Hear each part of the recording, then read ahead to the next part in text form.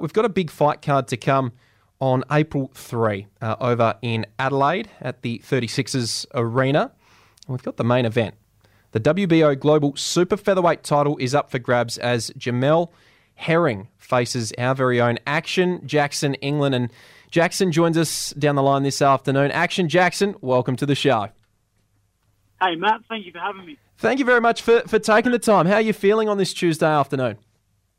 Feeling great. Every day is a blessing to me. I'm very grateful to be where I am and do what I love. So we're still, a couple of months away, or a little bit under a couple of months away now from the fight. What does your training look like at this stage in the build-up? Well, for my own personal self, I'm never out of the gym. I'm a big believer in that. You've got to be ready for any opportunity that ever arises. So I'm in the gym all year round training. The only difference is that the training just ramps up a little bit more, gets a little bit harder, a little bit more intense. But other than that, I'm always fit and ready to go.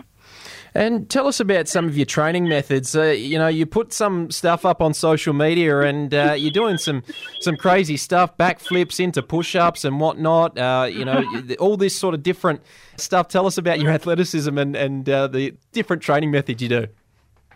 Oh, the backflip burpees is more of a party trick. But, to get me doing that at the gym, I guess it's just more for fun than anything. But, yeah, we have pretty vigorous training. We do lots of beach training, lots of altitude training. The list goes on with the amount of stuff that my coach puts me through and I have to endure.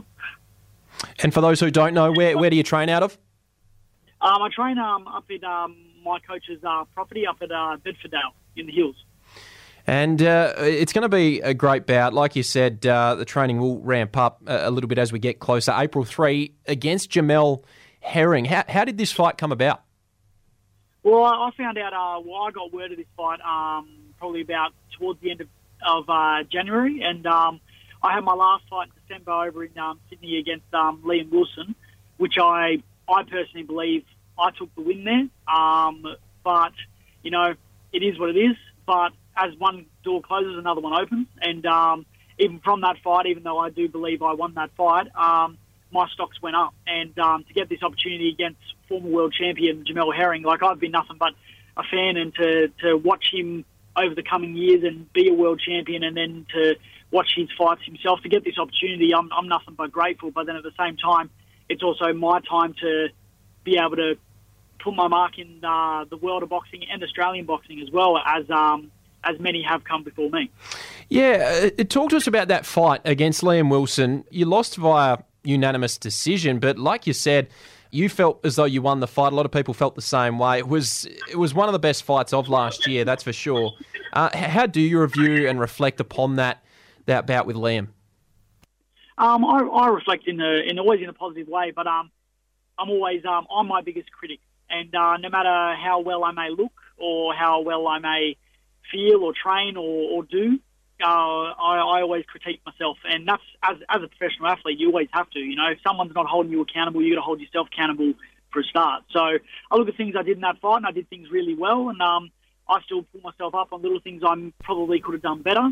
But during the fight, and then even watching the fight, I've probably watched the fight maybe 6 or 7 times now, and I don't ever look at anything from a biased point of view. I'm very fair on myself, and yeah, I still believe I won the fight, and even regardless of that fight as well, I was grateful for that opportunity to have a shot at going for the number 2 spot, and then even this one, this fight with Jamel Herring, the winner out of this will take the top 10 in the WBO and the WBC, from my knowledge, and puts us in a status to go for the top of the top 10.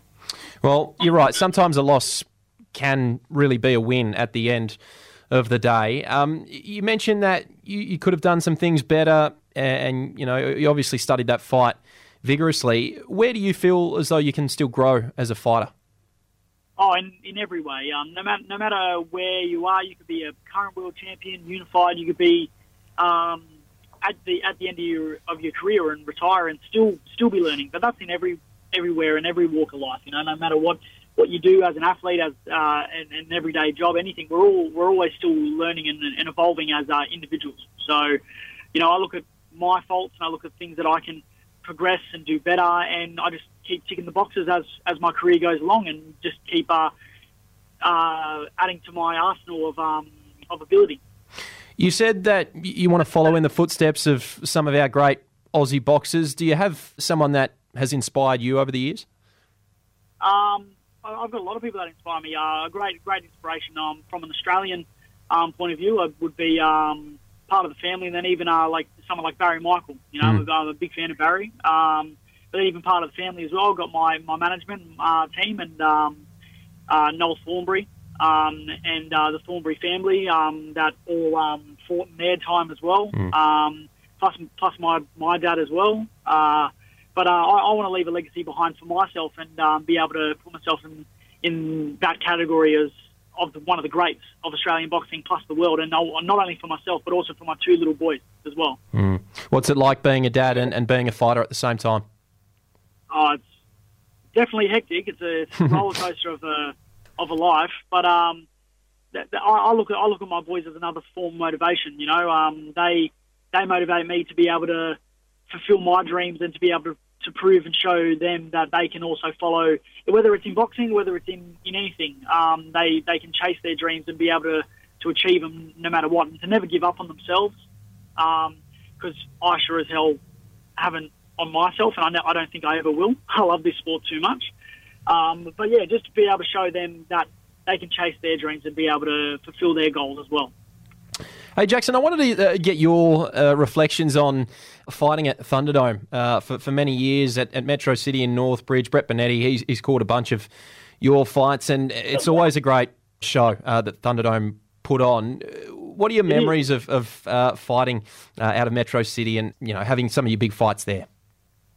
Well, that's a great question. Like I go back to even when I first turned professional and being able to have that platform and be able to fight on those local shows here in Perth. It's probably one of the best pro fight shows here in WA. And I'd say one of the most memorable times is probably my first professional fight. I had a lot of family there, a lot of support from the Perth community, and I always have. I've always been very, very grateful to have the support and love from friends, family, fans, people I've met along the way in the boxing world, and probably the most memorable would be my first professional fight, and then I'd probably say my last one would be the other one, which would be as memorable as the first, because I remember I fought Shiva Mishra for two belts at the time, and I remember the place was absolutely jam-packed, and it's such a unique venue as well. And to have the crowd there, the atmosphere, you just can't beat it. You couldn't beat any boxing atmosphere, but Thunderdome has a certain essence about it. It's quite unique. It is. We're speaking to Action Jackson England right here on Sports Drive this afternoon. So, Jackson, let's get into it. April 3, it's going to be a big main event. WBO Global Super Featherweight title on the line. Jamel Herring. What are your thoughts on your opponent, and where do you feel as though you have the advantage?